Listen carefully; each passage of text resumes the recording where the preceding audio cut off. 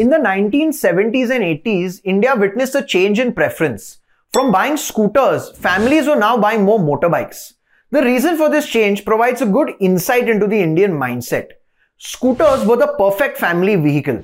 They had a small storage space under the seat, a spare tire, space for a child to stand in the front. It was even more comfortable for women to sit in the back. And to top it all off, it even costed less than a bike.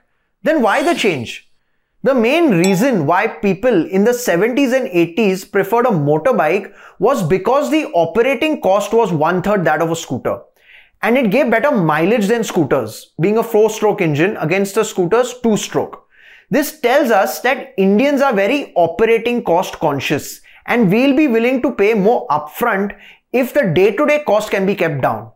And this is exactly why electric vehicles will do very well in India. Not only are you saving fuel cost, but your running costs are also reduced in a big way in EVs, with savings in the form of service, repairs and maintenance. Imagine this scenario.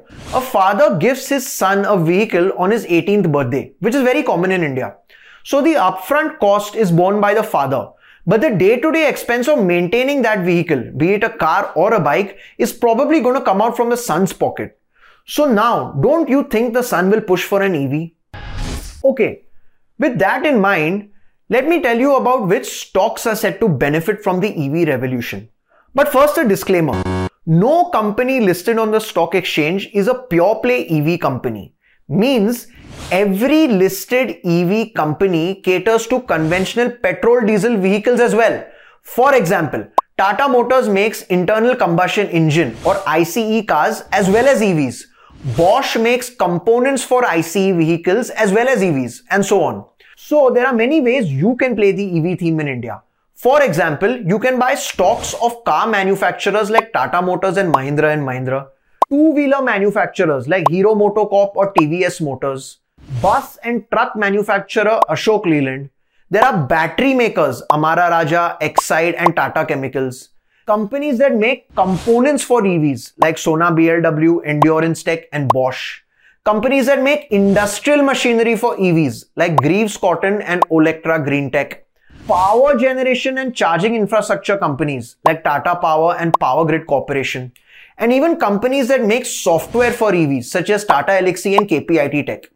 If you're confused with so many options, maybe you can instead go in for the electric vehicle small case, which is an ETF or a collection of EV stocks in one basket.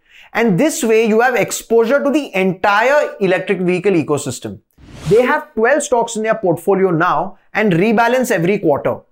Currently, this small case or the entire basket of EV stocks costs around 36,000 rupees. And it moves up or down based on the average and weightage of these stocks. And these selected stocks are expected to do well with increased adoption of EVs. But if you want to know about individual stocks, here you go. From among the four-wheeler space, Mahindra & Mahindra is a better pick over Tata Motors as it's a more stable company with better financials. None of the two-wheeler stocks impress me as much from an EV standpoint as of now. There are better players in the unlisted space from two-wheelers in my opinion. From among the battery makers, Tata Chemicals look well positioned because of its excellent parentage and opportunities in the chemical manufacturing sector and its foray into lithium-ion batteries. Tata Power is another great company for investment. It has an ambitious plan of setting up EV charging stations throughout the country and has reduced debt in a big way as well recently. Olectra Greentech is another interesting company. It's a small company that manufactures products mainly for electric buses.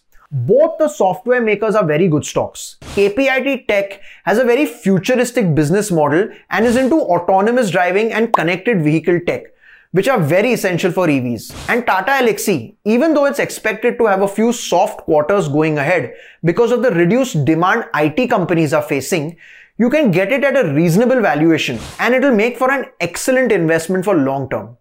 And both companies have very good financials as well.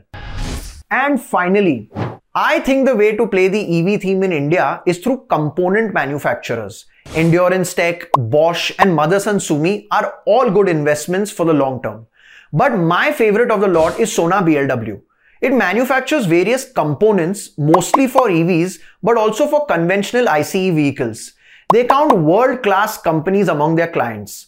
Once you moved past its slightly comical name, you'll find that Sona BLW is a great stock to invest in based on two parameters. The first one is best-in-class margins. By this I mean it has an operating profit margin of 24.2%.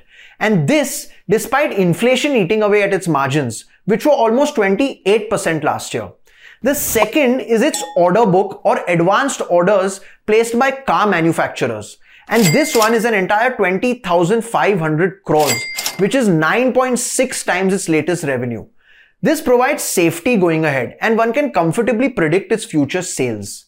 Europe, which is one of its markets, is expected to go into recession, which can hamper sales in the short run, and hence its share price has declined lately. But I see this as an opportunity to buy Sona BLW at a reasonable price. Thank you for tuning in. Now be the first to know about the latest updates on our new news app. Go on your Android or iOS, search for HW News Network. Download our app, choose the language you prefer to get updates in, and be up to date with the latest news.